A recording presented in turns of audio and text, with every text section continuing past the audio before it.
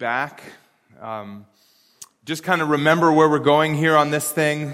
13 lessons. Lesson 1, the Bible. Number 2, how to know the Bible.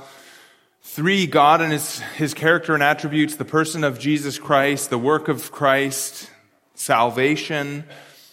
We'll talk about then lesson 7, the person and ministry of the Spirit, prayer in the believer, the church, fellowship and worship, spiritual gifts, evangelism.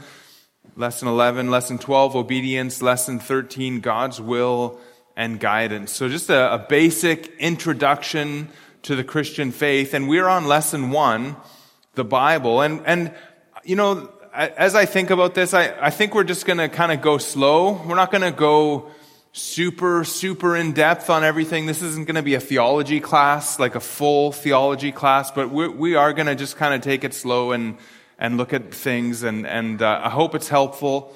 It's also meant to be an interactive class at times, so I'm going to give opportunity for questions. So if I'm teaching and you're going, what is that thing, or you want some more information about something or further explanation, then feel free to ask me that or put up your hand. And if I want to say, let's do that later, I'll just let you know that. But just feel free to put up your hand at any time and ask a question. So lesson 1, introduction to the Bible. That's where we are right now.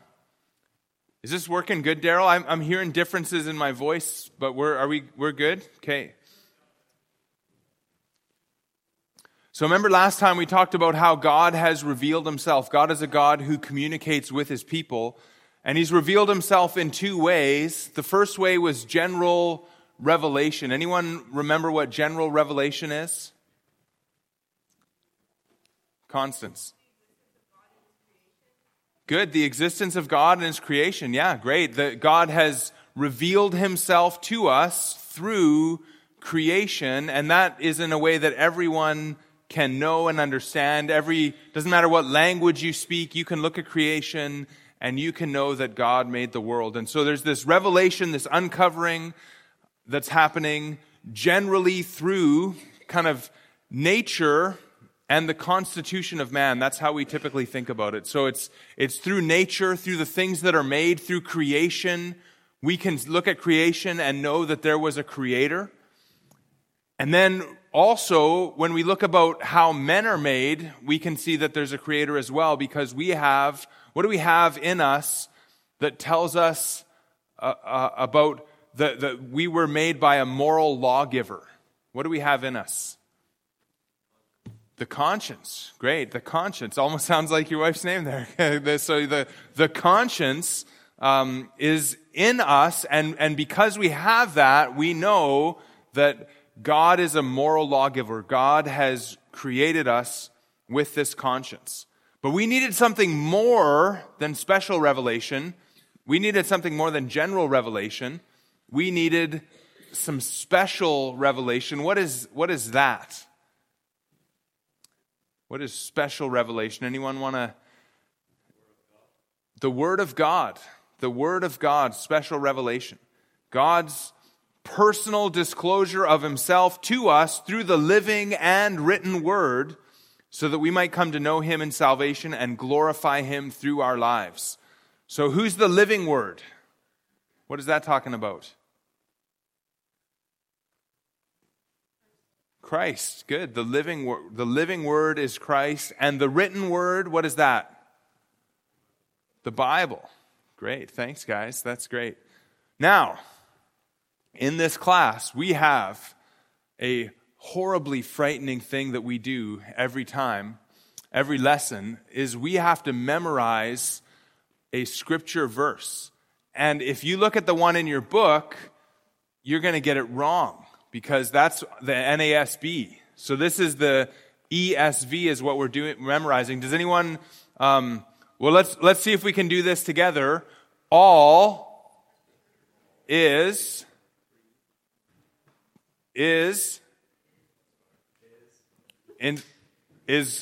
inspired. Kevin's reading the NASB. I'm always like, promise I won't embarrass anyone, and then like first thing that happens, I'm just like embarrassing people, right? So All Scripture is God-breathed and profitable for teaching, for reproof, for correction, for training in righteousness.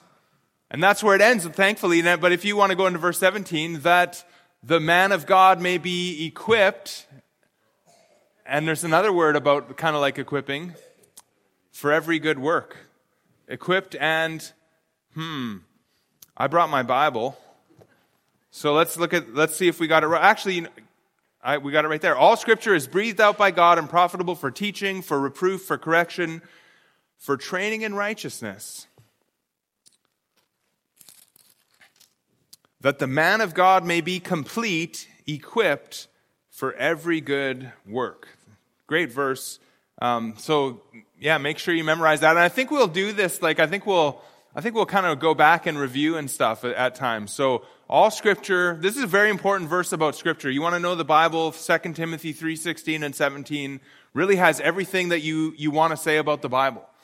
All Scripture is breathed out by God, it's profitable, teaching, for reproof, for correction, for training in righteousness, that the man of God may be complete, equipped for every good work.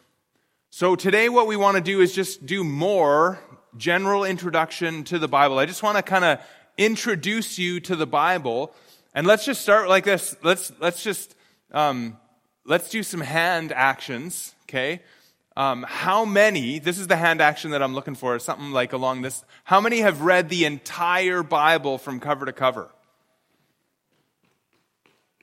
Okay, great. Some people aren't sure. So I would highly, greatly encourage you to read the entire Bible from cover to cover. And once we do this class, I think it'll actually help you, because there's parts where you might read and you're going, what in the world is going on here? And this introduction will kind of ease you into that so that you kind of have a sense of what's going on. So what we're really asking tonight is, how did we get the Bible? When was it written? We're not going to cover all of this tonight, but how did we get the Bible? These are questions about the Bible. How did we get it? When was it written?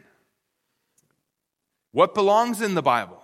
In other words, what books should be in the Bible? Are there books that maybe aren't in the Bible that should be in the Bible? Or how do we know that? What belongs in the Bible? And then how did the Bible get to us? And what is in the Bible? And that's what we'll start to really get into tonight, is what is in the Bible. So when we talk about how did we get the Bible, what we're talking about there is what we're going to call the prophecy of Scripture. And I'll explain where that wording comes from in a bit. So how did we get the Bible? We're talking about prophecy. When was it written? We're talking about the dating of Scripture. What belongs in the Bible? That's what we call the canon of Scripture. And we're going to talk about what they call canonicity, and how we know what books belong in the Bible and which ones don't, and how we figured that out, how the church knows that. How did the Bible get to us? And we probably won't spend a whole lot of time on this, but a little bit tonight, the transmission of Scripture, how it came to us today, and then what is in the Bible. And this is going to be the overview of Scripture. We're just going to do like a general overview of what's in the Bible. So let me just stop right there and just ask, are there any questions yet at this point already?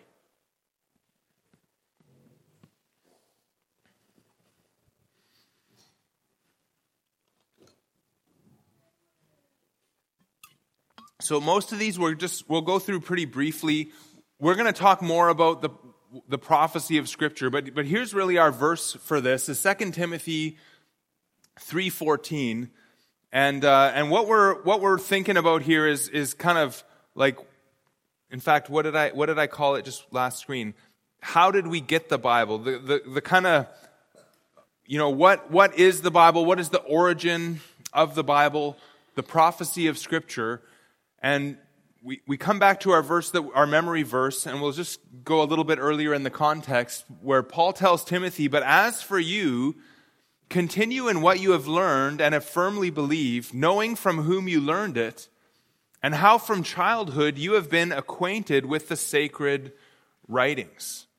The sacred writings, which are able to make you wise for salvation through faith in Christ Jesus. All Scripture is breathed out by God and profitable for teaching, for reproof, for correction, for training in righteousness, that the man of God may be complete, equipped for every good work. So Paul is reminding Timothy here that he has known the sacred writings, and those are really the Old Testament scriptures. That's what Timothy would have known. Somehow Timothy had access to the scriptures, and that's what Paul's talking about here when he says sacred writings and all scripture. And that word for scripture is really the word for writings. And what we get about scripture here is this breathed out by God, all scripture, and Paul's talking here particularly about the Old Testament, but this would also include all scripture that's subsequent to that. Everything that is truly scripture is breathed out by God. And the idea here is that the ultimate source of scripture is God himself. That's why we call it the Word of God. So the scripture is God's word. It's breathed out by God. This is a word that Paul likely made up himself. It's theopneustos. Theos is the Greek word for God. Pneuma is the Greek word for spirit and breath. And so Paul kind of just took those two words and put them together, and he's saying it's the breath of God. It's breathed out by God. That's why the translation inspired in the NASB is not as good, because when inspired is like breathed in, isn't it? When we that's an inspiration, that's an expiration. This is expiration. In other words, it comes from the mouth of God. And that's what Paul is saying here, is that scripture is breathed out by God. And that's why it's profitable. That's why it's so effective in our lives, because this is the very word of the living God. And so that's what we're getting when we have the scriptures, the word of God. Now, the other place to show this is in 2 Peter chapter 1. And let's just go ahead, and if you've got your Bible, I want you to go there, because I want to hit a little more of the context there as well.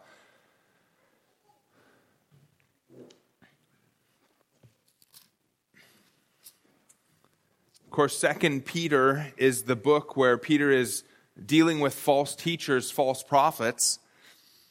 And he says, starting in verse 16, as he's starting to deal with these false prophets, he says, "We did not follow cleverly devised myths when we made known to you the power and coming of our Lord Jesus Christ, but we were eyewitnesses of his majesty." So Peter's saying, hey, I didn't make this up. It's not a myth. We were eyewitnesses of the majesty of our Lord Jesus Christ. And then he says in verse 17, "For when he received honor and glory from God the Father, and the voice was borne to him by the majestic glory, 'This is my beloved Son, with whom I am well pleased,' we ourselves heard this very voice borne from heaven, for we were with him on the holy mountain." Now, what is Peter talking about here? What event is Peter talking about? The transfiguration, okay? So the transfiguration on the holy mountain.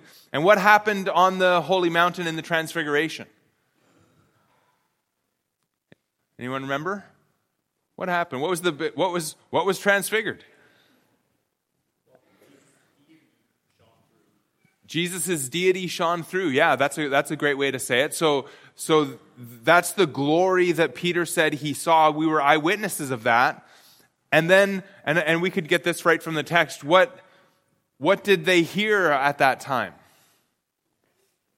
I heard somebody mouth, "This is my beloved Son, with whom I am well pleased." And so there was this voice from heaven. Now Peter says, I saw the glory of Christ. I heard the voice of the Father from heaven. But then look what he says in 19. He says, "And we have the prophetic word more fully confirmed." The prophetic word more fully confirmed. Now, if you have the NASB, which I was kind of critiquing in an earlier moment, but the NASB translation translates this, we have the more sure prophetic word. And there's a bit of a difficult translation issue right there, but whatever's going on here, Peter's making this contrast between his experience, if we could say it that way, on the holy mountain, and what he has now in the prophetic word. And what he's saying is the prophetic word is more sure. It's more fully confirmed. In other words, Peter's saying, I would rather have the word of God than to even hear the voice of God from heaven and see the glory of Christ in a personal thing. Which is really an amazing thing if you think about it, because I think if I asked you, like, what would you rather have, the Word of God, or would you rather see the deity of Christ shining on a mountain and hear a voice from heaven? Well, I think kind of immediately we'd think, well, wouldn't that be, I would be such a great Christian if I saw the glory of Christ on the mountain. But actually, the Scripture is even more sure, more powerful, and actually, there's a lot more in here than just, this is my beloved Son with whom I am well pleased. And so, but anyways, that's kind of one thing I wanted to show you in this text. But let's keep going. And we have the prophetic word more fully confirmed, to which you do well to pay attention as to a lamp shining in a dark place. So this is just like a lamp too. Just like Jesus shone on the mountain, this is like a lamp shining in a dark place as well. He says that it's doing that until the day dawns and the morning star rises in your hearts. And then he says in verse 20, knowing this first of all, that no prophecy of Scripture comes from someone's own interpretation.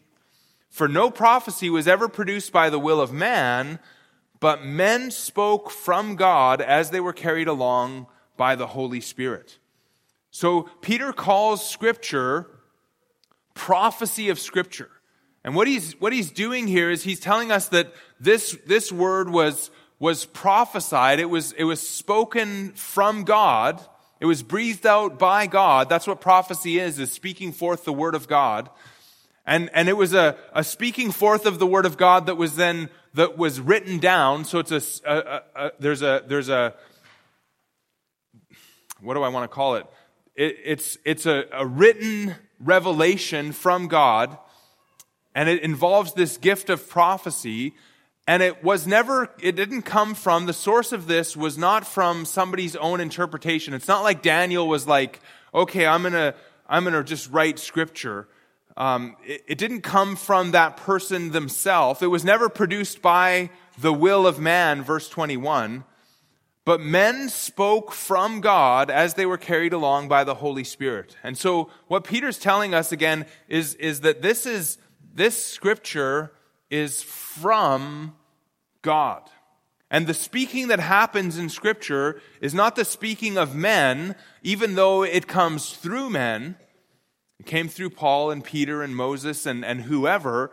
It came through these men, but they spoke so that the ultimate source again was from God as they were carried along by the Holy Spirit. The Holy Spirit carried them along. The Holy Spirit orchestrated every event of those people's lives who wrote Scripture, and he orchestrated the entire writing of Scripture, the prophecy that they gave, so that what they wrote and what they thought and what they put down in the Scripture is the Word of God and not the word of men.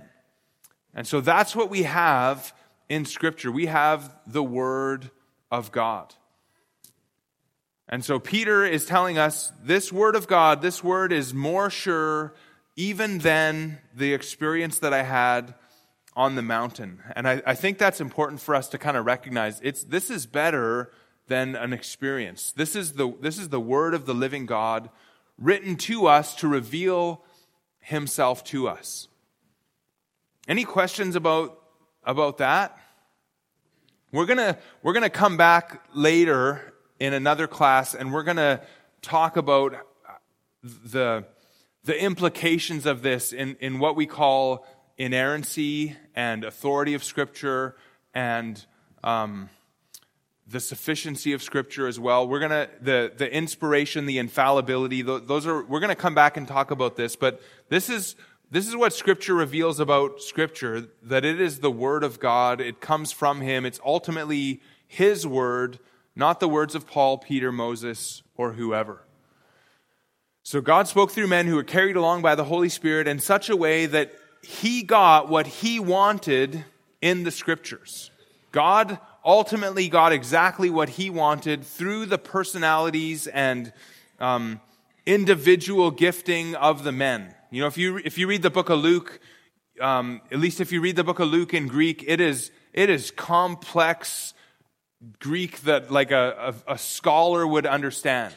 If you read the book of John in Greek, it is like basic Greek that a new student in the Greek language can use and understand. So they don't have us do work on Luke until we really can handle like John and some intermediate stuff even. And so you can see the personalities of the writers, you can see the vocabulary of the writers, of the human writers, but ultimately what those men wrote is exactly what God wanted them to write. And it's ultimately His word through those men. So God spoke, God breathed. God is the ultimate source of the Bible. And like I said, we'll talk about that more later. So let's talk then just briefly about the dating of Scripture. And I don't mean like taking Scripture out for a date. I mean, when was this written? And this is going to be in your questions in your homework.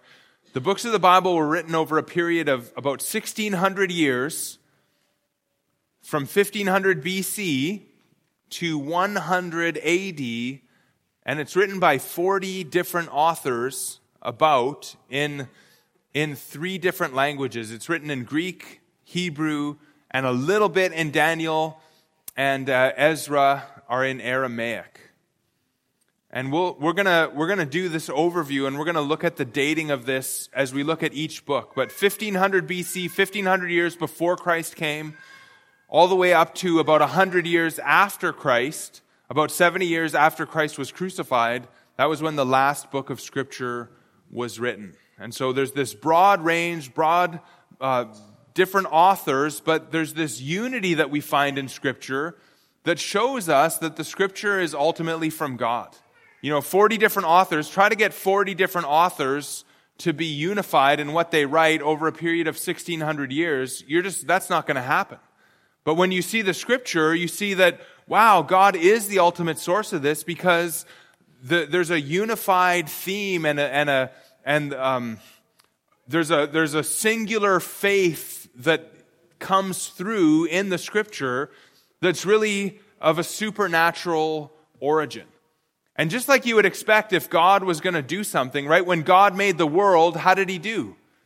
It's pretty amazing, right? It's pretty remarkable. The detail and the intricacy that is there is really amazing, and it's the same in God's speech. When He speaks into the Word of God, when He gives this prophecy of Scripture, we see that it's just this amazing book that you could study your whole life and just dig into your whole life, and you won't find contradictions, and you're just going to find more and more truth, more and more gold in the Scriptures as you study it. And so this is, I guess, a way to just show again that God is the author of this book.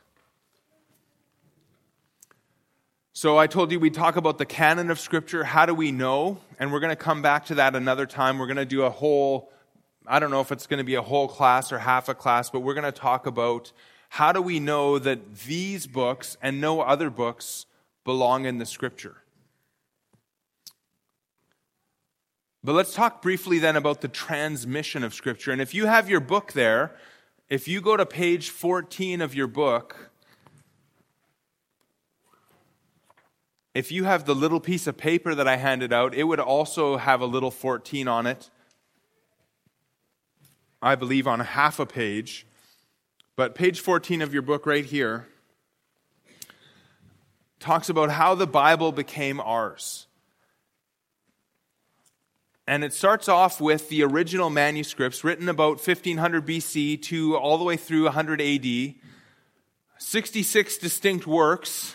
Some of the writers are unknown to us, but about 40 writers, we said. And they wrote their manuscripts. They wrote the word that God had given them. They wrote what they were writing. And in these various books that they wrote. And they wrote in the original language, which was in the Old Testament, which was in Greek. And in the New Testament, that's wrong. Old Testament, it was written in Hebrew.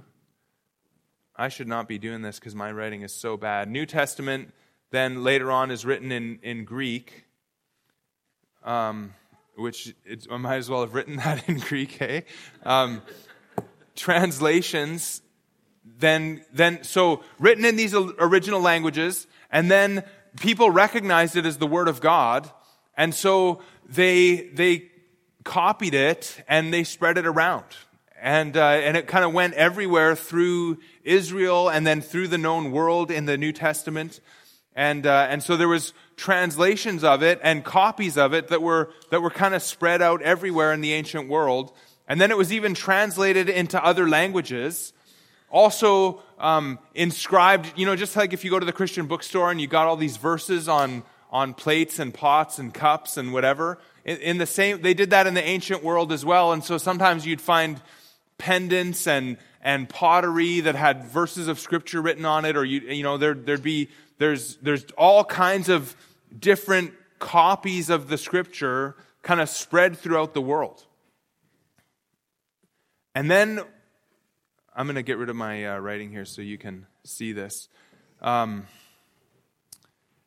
then so translated into other languages, in 385 to 404, a guy named Jerome, so this is after Jesus, after the apostles, a guy named Jerome came and he learned Hebrew and Greek, and he translated the Bible into Latin. And that's called the Latin Vulgate. And the Latin Vulgate then became kind of everyone's favorite Bible because everyone knew Latin, but not very many people knew Hebrew or Greek at that time. And so the Latin Vulgate kind of became the primary Bible for really hundreds of years in church history.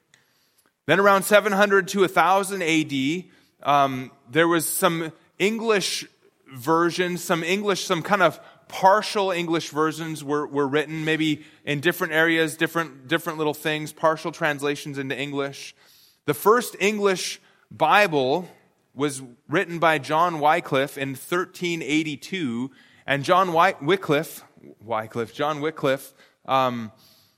he translated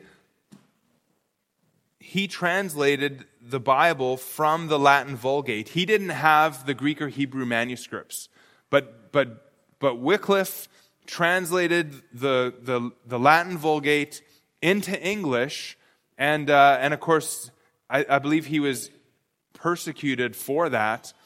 Then in 1525 to 1535, William Tyndale first printed, the first printed English translation was made by him. And he would have used the manuscript, the Greek manuscript that came from Erasmus. And I don't have all that on here. But so which really was about I think there was about 14 or 15 manuscripts that Tyndale would have used when he translated the first English Bible from the original languages. Then later on in 1535 and there's a whole bunch of Bibles here. 1560 was the Geneva Bible. That was a very popular translation. It also had notes of interpretation that Calvin and the reformers there had done. In 1611, we have the King James Version, which is kind of the most known English version. But again, this is written from only the 12 to 14 manuscripts that Erasmus had. It's not written on the thousands and thousands of manuscripts that we have now that are available to us now. So the 1611 King James Version translated from the original languages, kind of relying on what Wycliffe had done before and Tyndale had done before. But still, very few Greek manuscripts are used, but they did have the Hebrew Old Testament. Then in 1885, we have the English Revised Version, which I believe is the first version to start using the more abundant manuscripts that were found kind of between 1611 and 1885. And so that's the English Revised Version. 1901, the American Standard Version. Then in 1947, something really neat happened. They discovered the Dead Sea Scrolls, and they found even older manuscripts, even 1,000 years older manuscripts than they had ever found before of the Hebrew Bible. And when they found these 1,000-year-older manuscripts, what they recognized is that they were basically the exact same as the manuscripts that they had from before that, which were 1,000 years less old. And so the Dead Sea Scrolls really showed us that, especially in the Old Testament, the scripture that we have, the manuscripts that we have are very accurate and reliable. And that's really, especially in the Old Testament, because of these guys called the Masoretes.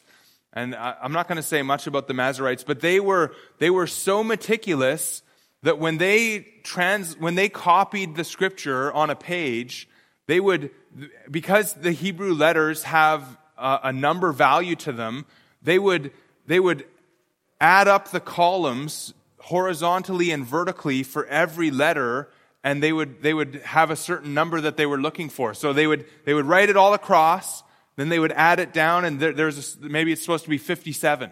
And then they would add it across this way on each line, and they would check it that way. And then that's how they knew if they got it right. And if they got it wrong, throw it in the trash, do it again. And so that's how they did every page of the scripture. So the Masoretes really did us a treat in really maintaining the Old Testament manuscripts. And we see that when we discover the Dead Sea Scrolls and we go 1,000 years back and we're going, it's the exact same thing. So 1947, Dead Sea Scrolls were found, and then we get some new Bibles after that. The Revised Standard Bible, the New American Standard Version, was first translated in 1960. The one that you have in this book was updated in 1995. 1973, you get the New International Version. 1995, you get which I just said, the New American Standard Update. 2001, the English Standard Version. And these two are the Bibles that I would really highly recommend that we use. I preach from the ESV right now. One day I might want to get the Legacy Standard Bible, which is a newer update of this. And the reason for these updates, it's not because there's anything wrong with the manuscripts or the old stuff. The reason for these updates is because English language changes over time. Every language changes over time. And so what we're doing is we're updating the translation to the way that we speak so that we have the scripture in our own language, if that makes sense. So that's what's happening there. So this is kind of just a very, very rough and brief history of how the Bible came to us in English. And so this ESV came all the way from those Greek manuscripts that were first written by Paul, copied, spread throughout the world, translated into other languages, then kind of gathered again around the time of the Reformation, 1500, where Erasmus found his 12 to 14 manuscripts. But then after that, there's thousands and thousands of manuscripts that were gathered of both the Old Testament and the New Testament, some of them going back even to within 100 years of the birth of Christ, and all of that kind of taken together and translated for us into English. That's how we got the Bible. This is how the Bible came to us. Any questions about that? I know that was a lot. So for your translation, you said that the English language changes. And I've heard that used as an argument stating that because the English language changes, another language will change. They have used that as an argument stating that it was never really translated properly because things would have changed throughout the times. But it was the Dead Sea Scrolls that confirmed that to be a wrong argument. Is that right? It was the Dead Sea Scrolls that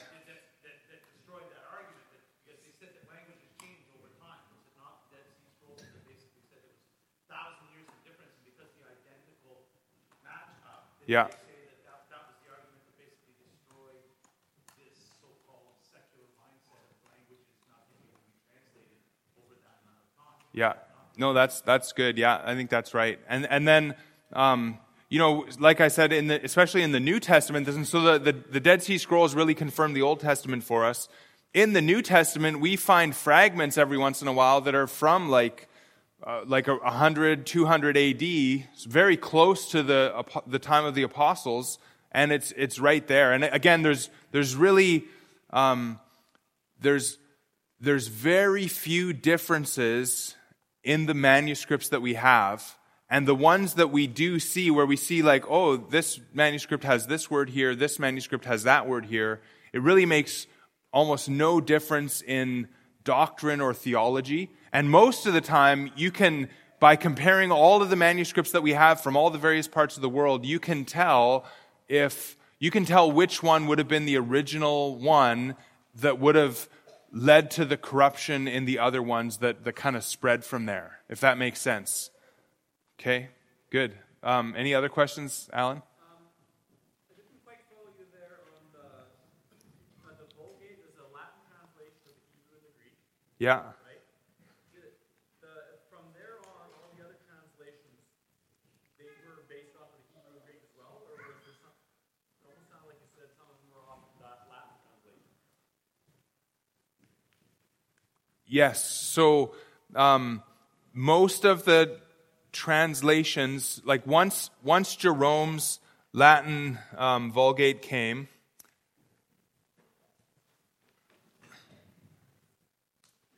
apparently I can't get rid of these arrows here, but once Jerome's Latin Vulgate came in 385 to 404, that was the main popular translation of the scripture, all the way until even the Reformation. The Catholic Church was doing everything in Latin. And remember, the people didn't know Latin anymore.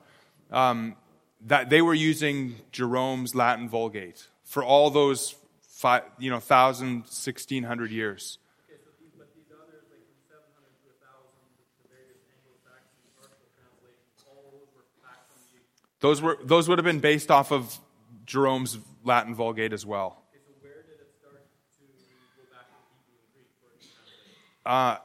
When William Tyndale did his thing in 1525. After Erasmus, who is a Roman Catholic scholar, discovered some Greek manuscripts, I think in Alexandria, Egypt, and brought them back. And he published, for the first time again in a long time, he published a Greek text that he had kind of compiled from these Greek manuscripts that he found. But the church had basically forgotten Greek and Hebrew. Jerome went and learned Hebrew. He probably was a natural Greek speaker, but I'm not for sure about that. But yeah, from here on, it was the Latin Vulgate. And then, people said the same thing that they say today. They liked Jerome's translation. They got mad at Erasmus for bringing the Greek and Hebrew.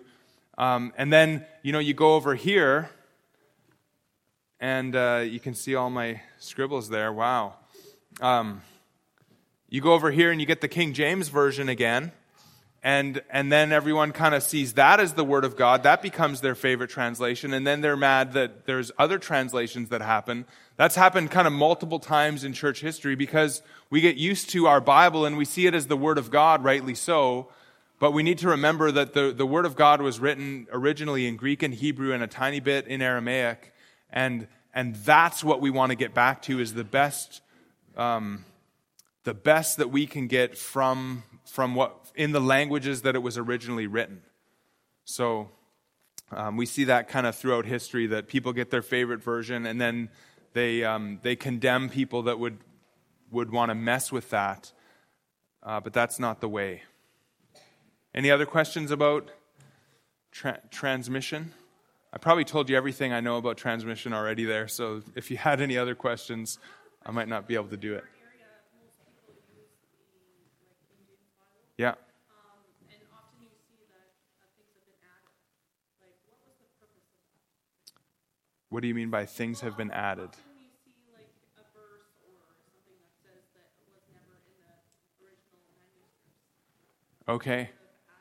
Yeah, so when you have the King James Bible, you'll see some differences between it and maybe the ESV or the New American Standard Bible. And the reason for that is because the King James Bible was produced off of those 12 to 14 manuscripts that Erasmus published, and they didn't have the thousands and thousands of manuscripts that we have today. And so that's why at times you see a difference. In fact, some parts, and my memory's not holding this right for me, but some parts of Erasmus's translation, he actually back-translated it from the Latin because he didn't have, I think it was the book of Revelation, he didn't have the book of Revelation, but he wanted to publish this Greek manuscript, so he just took his Latin and back-translated it into Greek and then published it like that. And so there's sections where we have more information now, and we know that verse shouldn't have been there or that verse shouldn't have been there. And that's why I tell you I'd prefer it.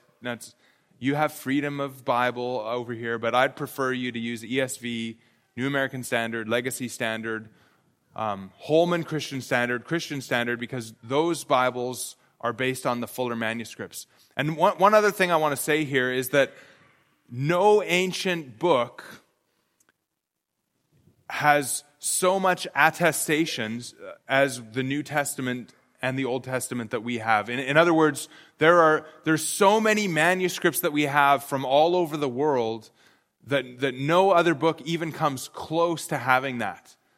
So it's really important for us to realize the Bible that we have is very, very close to the original manuscripts. And some people might want to tell you different, but there's all of these versions that went all over the world, and we've gathered them up now, and we've compared them, and they're all very close to the same. And where they're not the same, we can usually go, oh, well, some scribe tried to clear it up like this, or this letter looks like that letter, and so it probably changed, and that's why over here in Alexandria they have this word, whereas over here they use that other letter, and we can usually tell which one is older, which one is better, if that makes sense. But again, even where we're not sure, any difference in the manuscripts has almost nothing to do with anything in doctrine, or anything in theology. It's not like we're unsure about the deity of Christ because it hangs on some questionable manuscript or something like that. Okay, great. So let's start into what we're going to call here the overview of Scripture, and let's start to think about what is in the Bible. What is in this book that we have from God? So we're going to call it the general information on the Bible, the overview of Scripture. And let's just start right from the very beginning. Let's just kind of talk about what's in this book. And there's kind of 5 things that we talk about that happen. And the first is in Genesis chapter 1 and 2, and we see creation. See, God made the world in Genesis chapter 1 and 2. He made it in 6 literal days, and on the 7th day he rested. And so right at the beginning of Scripture, we see that there was a creation. And then in chapter 3 of Genesis, Genesis is the first book in the Bible, we see that there was a fall. And so God made man good, but man fell into sin. Adam ate the fruit that God had told him not to eat. Eve had given this thing to Adam, and Adam ate it, and that caused and created the fall of man. And so man fell into sin. God had created this good world, and man fell into sin through their first parent and representative, Adam.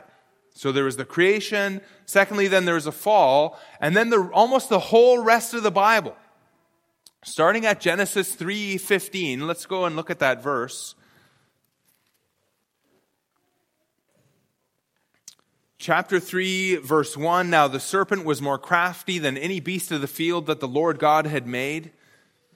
And he starts to question what God had said, and he gets Eve to doubt, and she eats of this tree, and she gives it to her husband, and he eats of this fruit of this tree that God had told them not to eat of.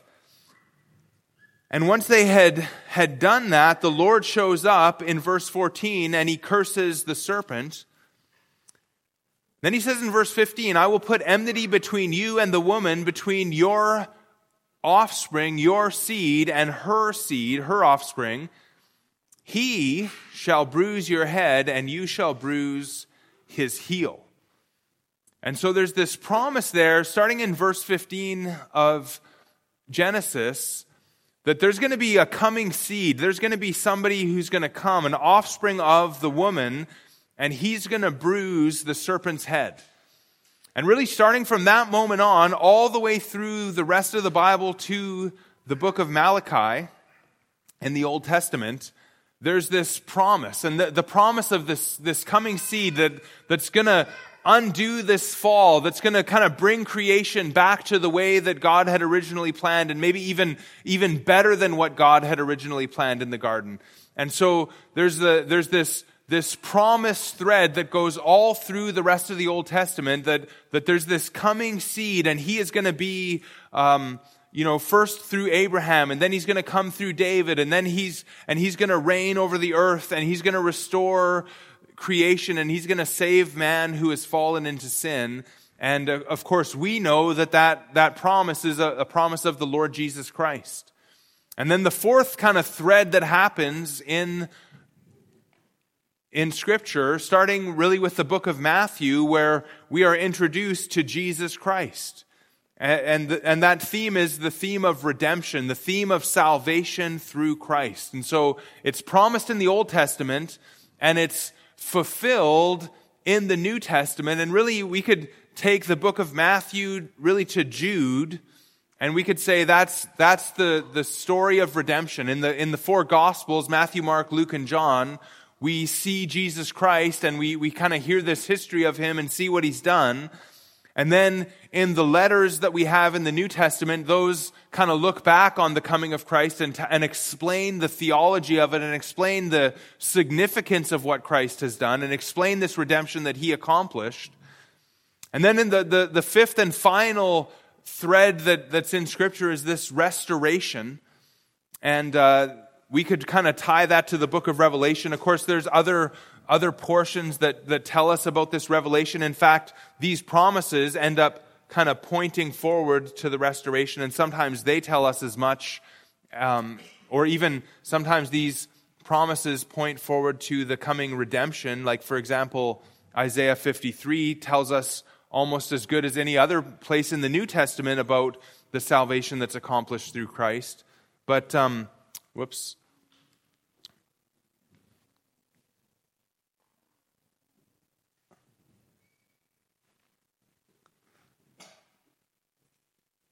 So, I guess I'm just trying to say there's other places that speak about this restoration besides the book of Revelation.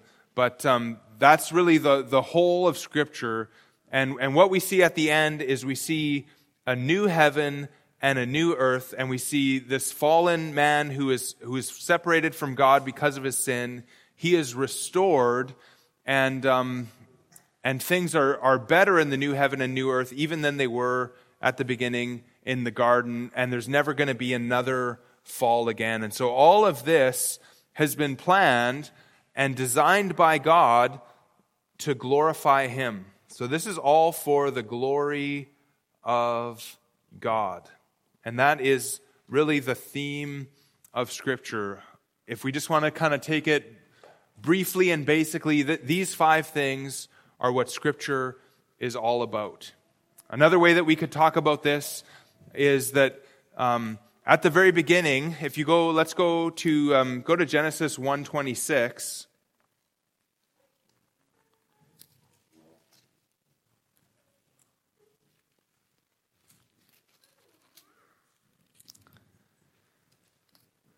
God says there, then let us make man in our image, after our likeness, and let them have dominion over the fish of the sea, over the birds of the heavens, and over the livestock, and over all the earth, and over every creeping thing that creeps on the earth.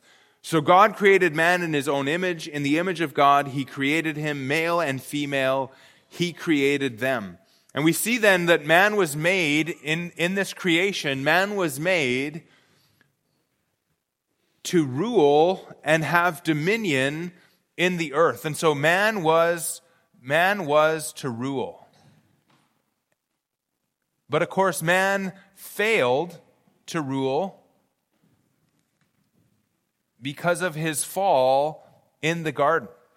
And the promise then is that this rule is going to be restored through this coming seed. And then we see the seed when Jesus Christ comes. And of course, Jesus Christ is the king who is going to reign. And through him, man who was supposed to rule and failed to rule and couldn't rule is now going to be restored through Christ. And Christ is going to be the ruler who's going to restore man so that we can rule over the earth. And at the end, if we go to the very end of the Bible, let's see if I can find this. I think it's Revelation 22:5. Go to the very end, Revelation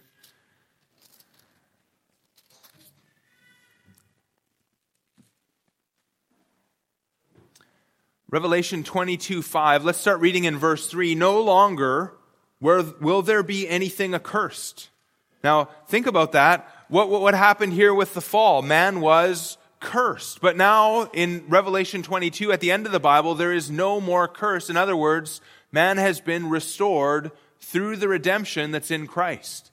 And so nothing's going to be cursed, but the throne of God and the Lamb will be in it, and his servants will worship him. They will see his face, and his name will be on their forehead. And night will be no more. They will need no light of lamp or sun, for the Lord God will be their light. And then it says, and they will reign forever and ever. And so now there's this renewed reign through Jesus Christ forever and ever. And what God had planned at the beginning for man to have dominion over the earth is now accomplished through the new man, the new representative, the Lord Jesus Christ.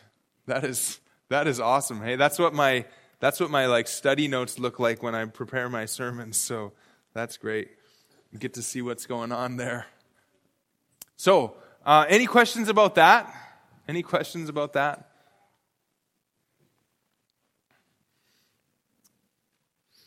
Well, let's dig into the Bible and what we're going to do now is we're going to start what we're going to call a survey, and we're going to start with the Old Testament. And so when we just think about what is the Old Testament, I've kind of given you a broad outline of what happens in Scripture. Now let's think about the Old Testament. And the Old Testament is divided into 39 books. So if you go in your Bible, and let's see if I can find it in my Bible. If you go to the maybe page 3 of your Bible, you're going to have this table of contents, and you're going to have Old Testament. And you're going to see there, most likely, I hope so, I hope you see 39 books in your Old Testament. Now, I told you we'd talk about canonicity later. If you have a Jerusalem Bible, or if you have a Catholic Bible, you're going to have, is it 46 books?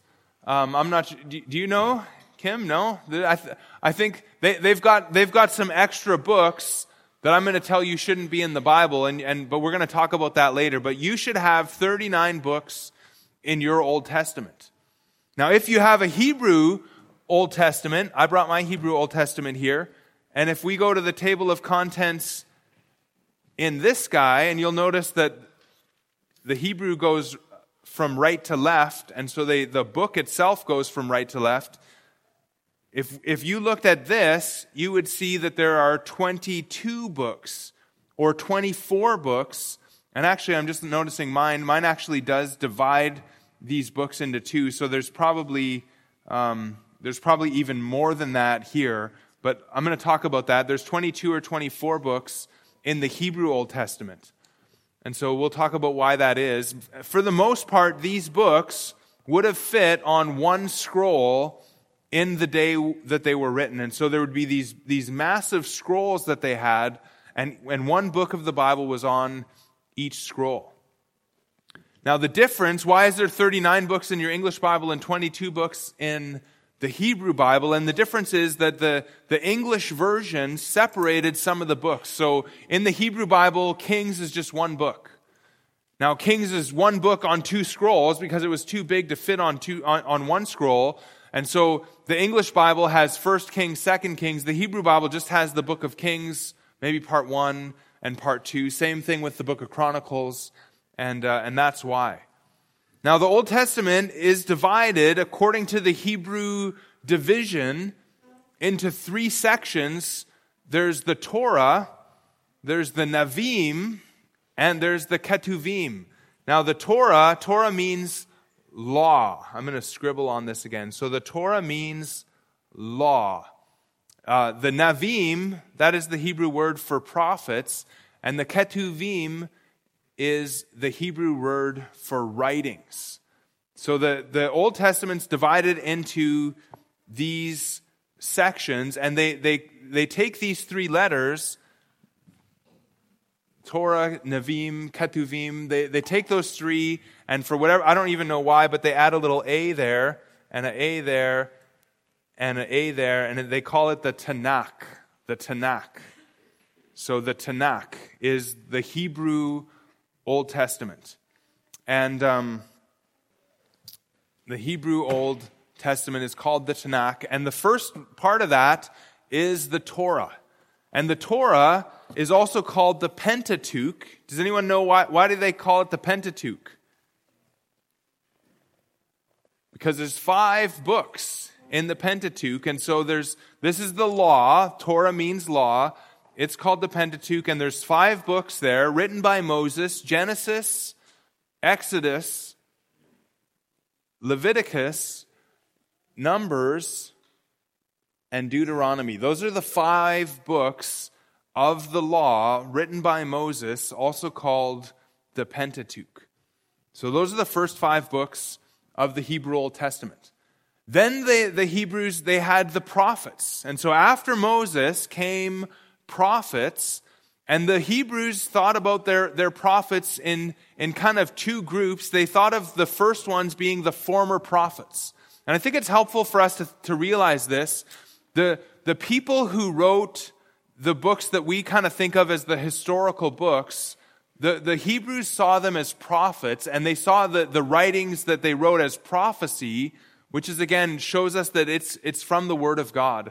And so the former prophets would be the people like Joshua, the book of Judges, maybe written by Samuel, the book of 1st and 2nd Samuel, which they would just see as Samuel, and then the book of Kings as well. Those are what the Hebrews called the former prophets, the Navim. The im ending is plural, so it's prophets, and those are the former prophets. And then the Hebrews saw the Israelites. Oh, I gotta.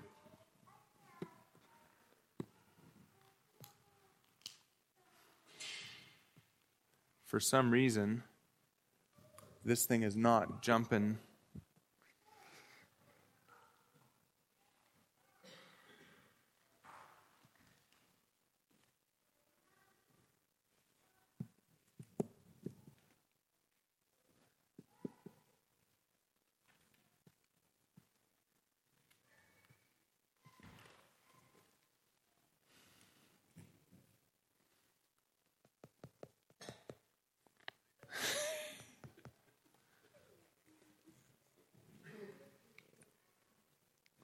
I don't know what to do when it does this. Like it's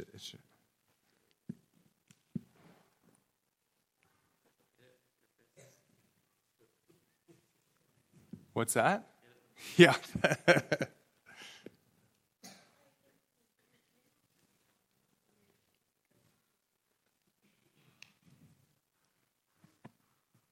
Rob, could you press the space bar on the keyboard on the computer there? Just press the space bar.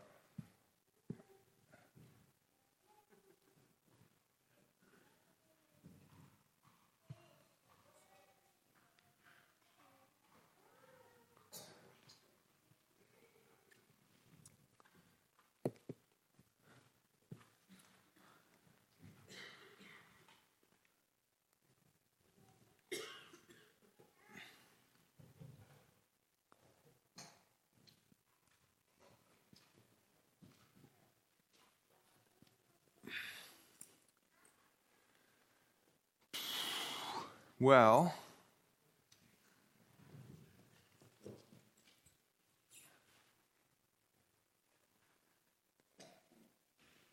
how about just hit the space bar like 4 more times? Let's just see. So you might have to like just do that for me.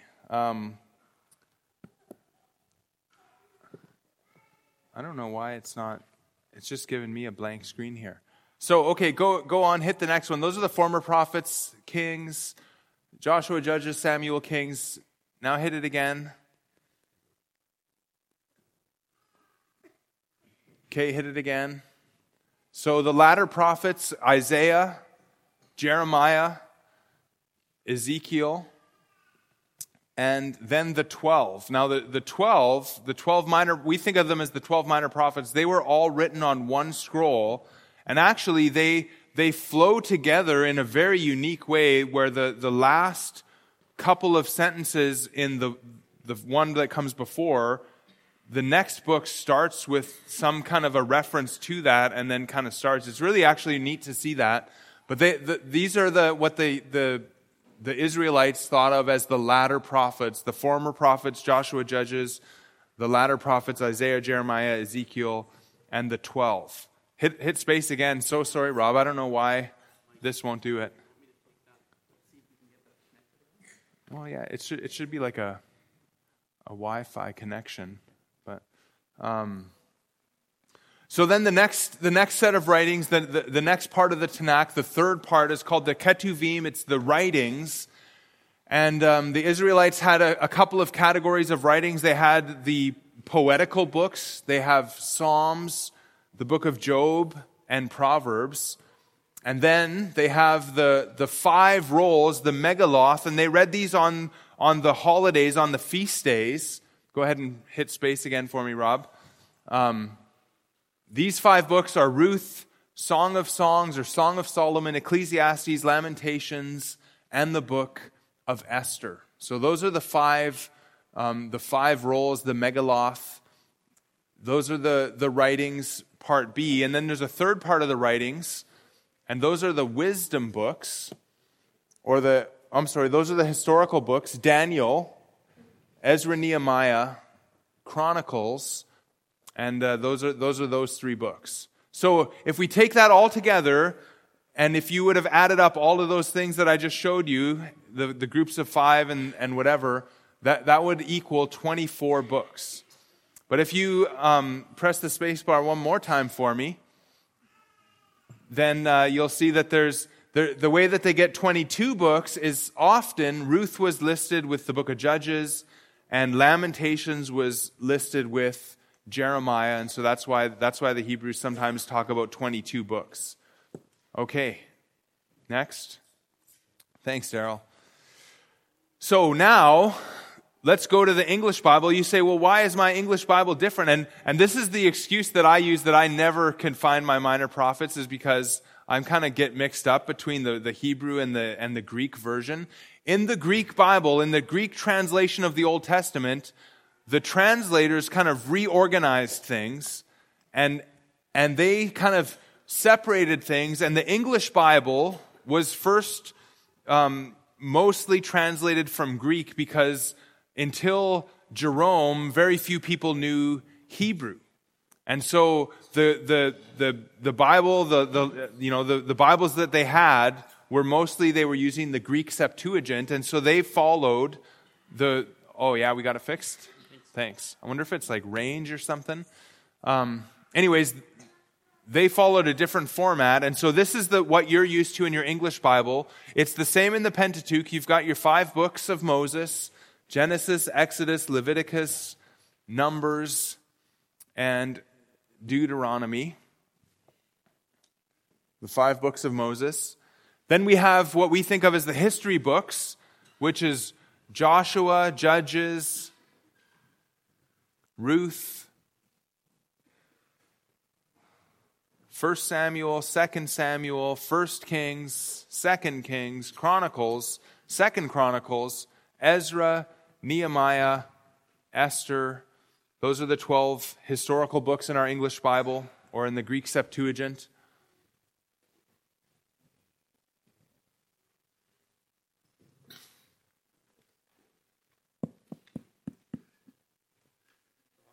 It's doing it again, yeah. The Wi-Fi is bad here?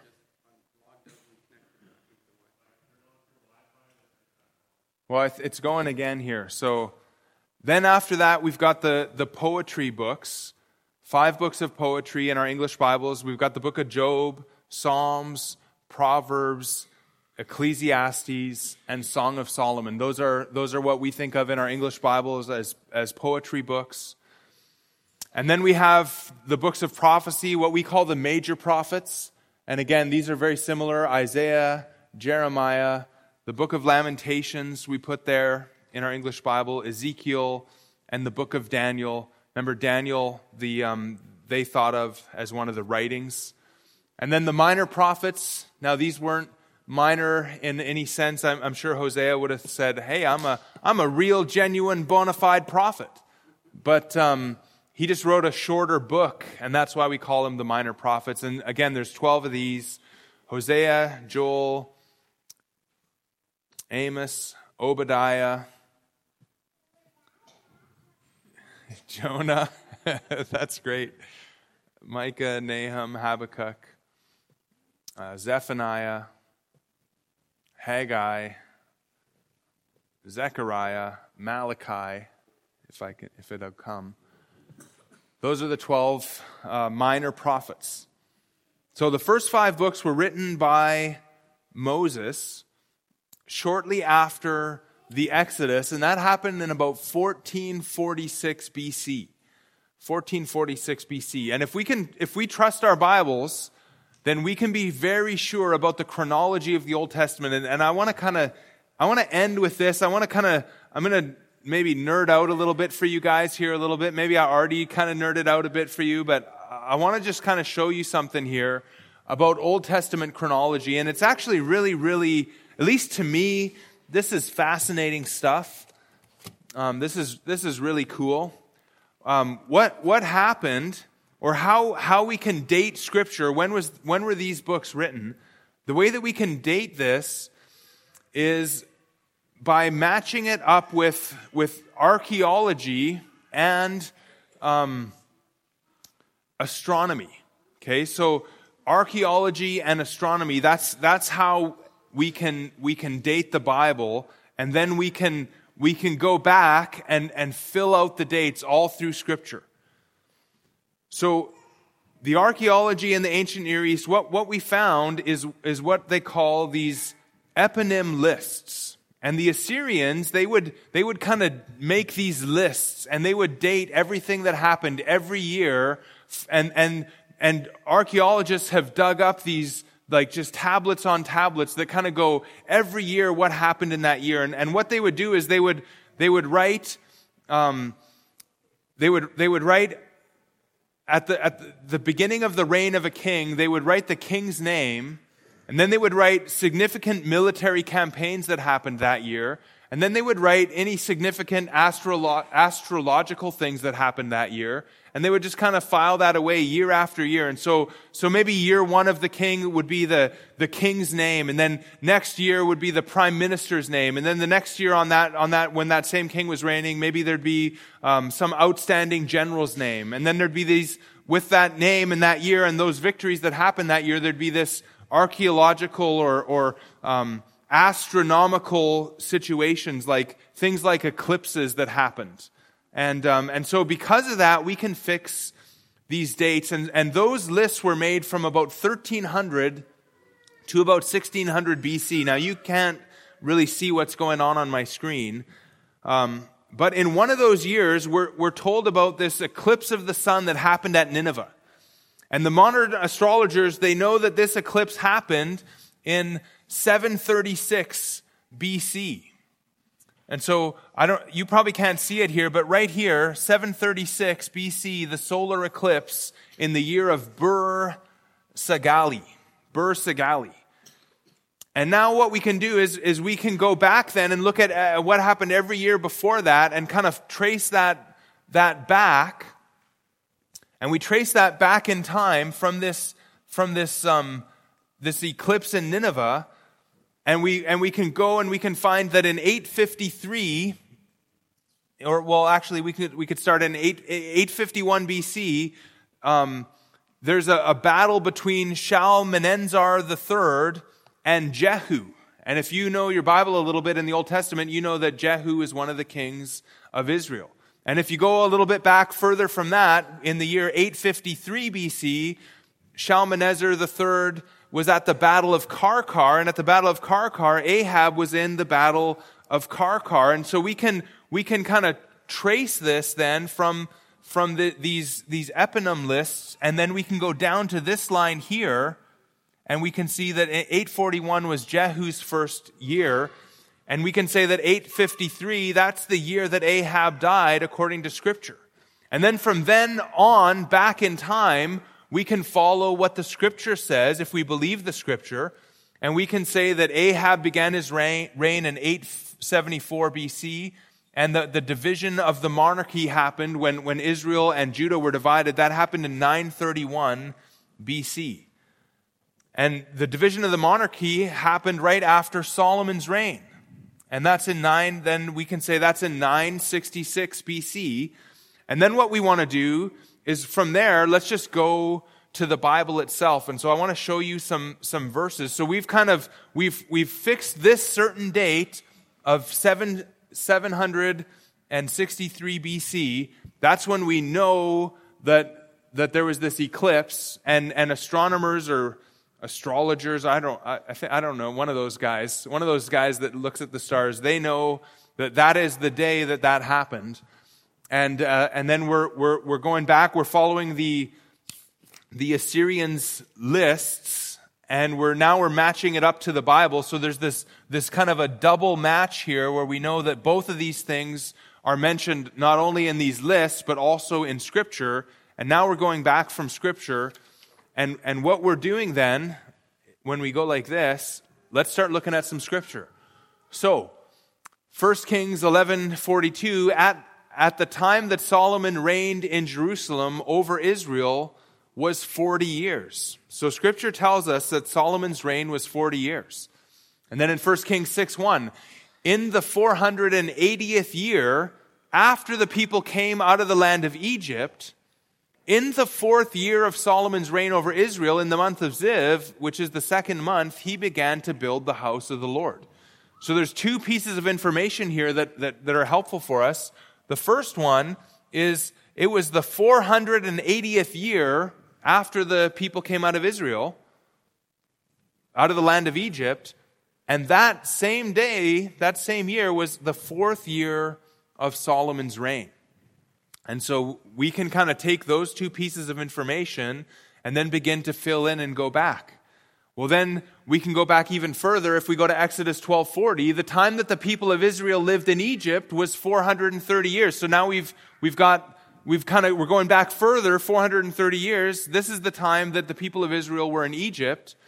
At the end of the 430 years, on that very day, all the hosts of the Lord went out from the land of Egypt. So now we're going all the way back to the reign of Israel, the captivity of Israel in Egypt from the very beginning.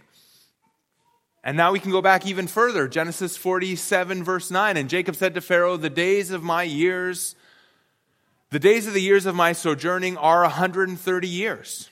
So now we can add the years of Jacob's life to that. Few and evil have been the days of the years of my life, and they have not attained to the days of the years of the life of my fathers in the days of their sojourning. So now we know about Jacob's life.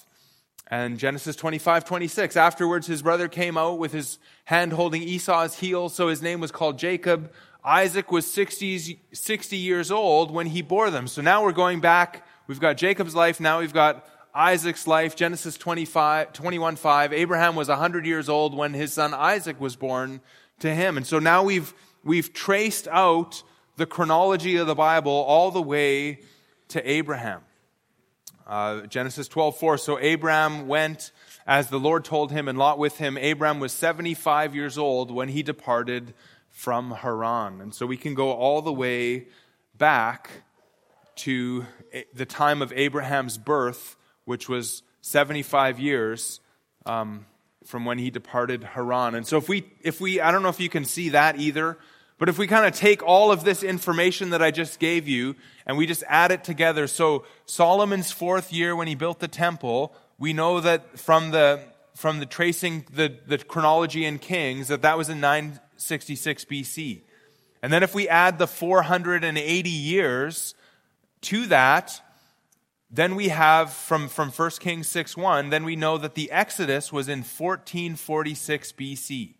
Maybe plus or minus a year because of the way that they calculated the king's years. And then there was 430 years from then in Egypt. And so we add that from Exodus 12:40, and then we know that Jacob came to Egypt in 1876 BC. And Jacob was 130 years old when he stood before Pharaoh.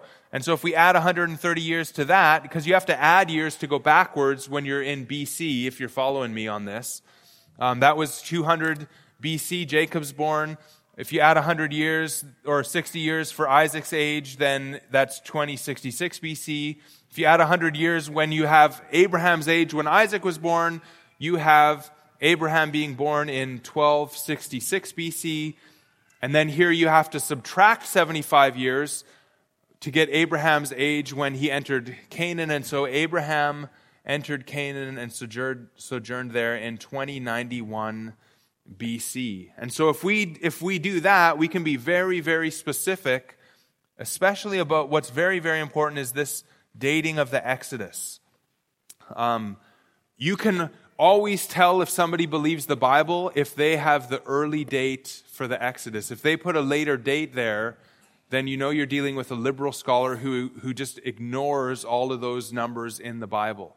And so I think that's maybe important to show you. But anyways, I just wanted to kind of nerd out a little bit and just show you how we are so sure about the dating of our Bible. And again, it's because of this eponym lists and this kind of tying it with the solar eclipse. And we can kind of go back and see all of those things from the ancient Near Eastern world. And then there's these two connections to Scripture that are sure and are recorded in Scripture. And then from there, we can go all the way back to the Exodus and even all the way back. And we know exactly when Abraham was born. There might be a little bit of question of how long was this time between 2166 when Abraham was born and between the creation of the world. There might be some tiny bit of doubt there, but it would seem that we're talking about 4000 BC as far as I understand. Okay, so that is that. And now what I want to do, so those dates that I gave you, what book are those all from? Or what section of Scripture are those from? It's okay, you can say it loud and I'll try not to yell at you. The Old Testament, but even more specific, yeah. The historical books. What do we call those first 5 books? The Pentateuch, okay? So all of those dates that I gave you were in the Pentateuch. And anyone remember at the very beginning, there's those 5 themes that Scripture has. What's the first thing that Scripture has? Creation. And where do we learn about creation? In the book of Genesis, okay? In the very first book of the Pentateuch, we have Genesis. And in Genesis, we had actually 3 of those things, right? What did we have? We had creation, then the fall, and then what? The promise. That's right. That's great, kids. Wow. So creation, fall, and promise, that's all found in Genesis. And when I was in seminary, they made me memorize all kinds of facts about every single book of the Bible. And one of the things that I found really helpful was this, a key word for each book of the Bible. And the key word for the book of Genesis is beginnings. Because we see the beginning of creation. We see the beginning of the fall. We also see the beginning of the promise. And who does God, after God makes that promise in Genesis 3:15 to Adam and Eve, where do we see that promise starting to be fulfilled? Who's the person? through whom this promise is first kind of seen? Not Jesus yet. Yeah, Abraham, right? So there's this promised seed, and then we see Abraham. So the beginning of the Bible, there's, you've got the creation, the fall, then chapter 5 after the fall, everyone dies. Then chapter 6 to 9, you've got Noah and the flood and the destruction of man because of the wickedness of man is great on the earth. And then in Genesis 9, after Noah kind of lands back on the earth, in Genesis 11, we see the Tower of Babel happen, and man's languages are confused all across the earth. And then, now you're wondering, how in the world is God going to save this seed? Because nobody can even talk to anyone anymore. But all of a sudden, then you're introduced to Abraham, and the rest of the story of Genesis follows the life of Abraham, and he's going to be the one through whom the seed comes, and then it's going to be through Isaac, and then it's going to be through Jacob, and then it's going to be through the 12 tribes of Jacob, and that's all told to us in the book of Genesis. And so the purpose of Genesis is to chronicle the origin and early history of the universe, the human race, sin and depravity, tribes and languages, the nation of Israel, and God's promise of blessing and redemption. And so the book of Genesis then kind of gives us the beginnings of everything that's happening there, including God's promise, starting with the promise to Adam and Eve in Genesis 3:15, but really the promise to Abraham and his seed. And this was written by Moses. Genesis was written by Moses sometime after the Exodus, about 1445 BC, because remember the Exodus was 1446, but before his death in 1405 BC. So we know that Genesis was probably written sometime at that time, and it's really written to tell Israel about where they came from and why they're so sinful and why there's all these different languages and nations on the earth if God made us all from one person. And all of that is explained to Israel. And they know now that this promised blessing of God is going to come to them through their nation. And so that's the book of Genesis, the first book of the Bible. Then the Exodus. What happens in the book of Exodus? There's an amazing thing that happens. It starts with the word E. There's an exodus. Where do they escape? Where do they exit from? From Egypt, right? Because at the end of Genesis, Abraham's descendants end up in Egypt, and they're now mistreated there because that Pharaoh rose up who forgot about Joseph. And my thing is frozen up again. But in Exodus, we see God deliver Israel from. There it is. In Exodus, we see God deliver the nation of Israel out of bondage in Egypt, and he made them his special people to the world through a covenant with them at Sinai. And the key word for the book of Exodus is redemption. This is the beginning of redemption. And again, written by Moses probably soon after the Exodus from Egypt.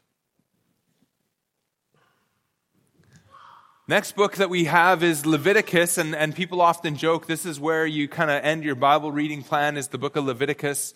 It's hard reading, but it's really a great book, and what it shows is that the God that delivered people out of Egypt is a holy God, and there's a system put in place that's to deal with men's sin. Now, of course, that system only points forward to the coming of Christ, who's going to redeem men from their sin. But Leviticus shows us that God is a holy God, and that sinful people are going to need something to be done in order for them to have a relationship with this holy God. It went for me now, as soon as I closed it.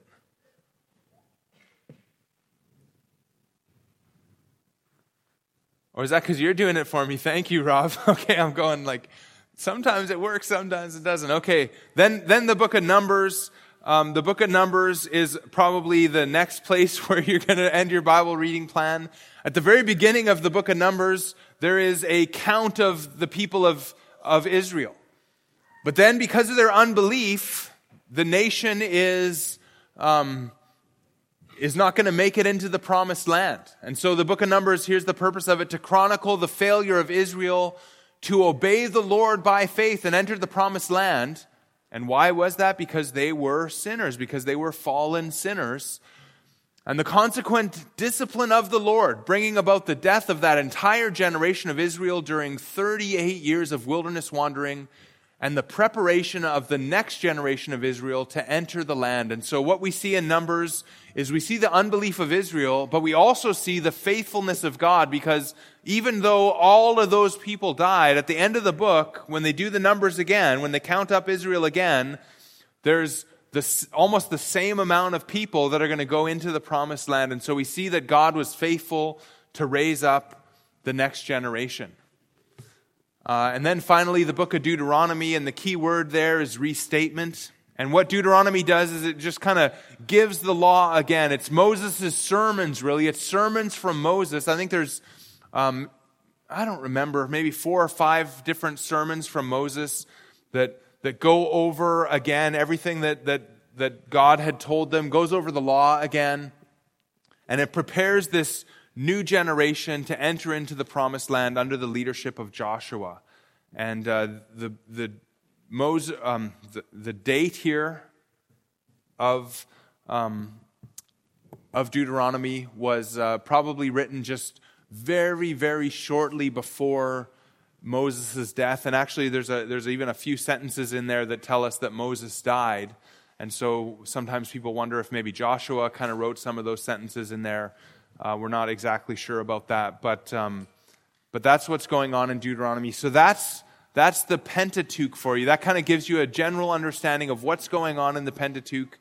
And it's all really written to Israel, written to this generation of Israel that's come out of the Exodus, and their fathers died in the wilderness, and now this new generation then goes and enters into the promised land. And all of these books teach them how they're to live in the land that God had given them, and how to know the Lord as this nation that one day this promised seed is going to come through that's going to undo the effects of the fall. And so that's kind of a survey, at least of the Pentateuch. When we come back next time, we're going to do a survey of the rest of the Old Testament, so you just have a little bit of a taste of what's there. And hopefully it encourages you to read the whole Old Testament, which is really, really important for us. But having some of this, and if you ever want these notes, I can easily put them in a PDF, or actually I have even fuller notes on every book of the Bible, kind of like 1 page of notes if you're interested in that, having that one day that has the keyword and the purpose and the author, and also some important scriptures in every book, and key people in every book, and who they are, and what events happen in every book that you should kind of know about. So, I think there's a few more. Again, this is the final quote from MacArthur here for tonight. He says, "I hope you have an appreciation for the Scripture. I hope you have an appreciation for it because it is the greatest treasure apart from God Himself that we have. It is His very word, His self-revelation. When people ask me why it is that I systematically teach through book after book, why it is that I pay so much attention to detail and to every verse and every phrase and touch all the words, I tell them it's because I understand them to be the words of God revealed to us from Him, and I would not second guess the necessity of these words being then presented, taught, and understood by us all." All right, let's pray. Lord, we thank You for our time together. Thank You that these dear people allow me to just kind of overwhelm them with information. But I pray, Father, that we would know Your word, and that we would be strengthened in Your word, that we would understand what's there, and that we would grow in our understanding of it. Father, we thank You for giving us Your word, and we thank You for our time together tonight. In Jesus' name, amen.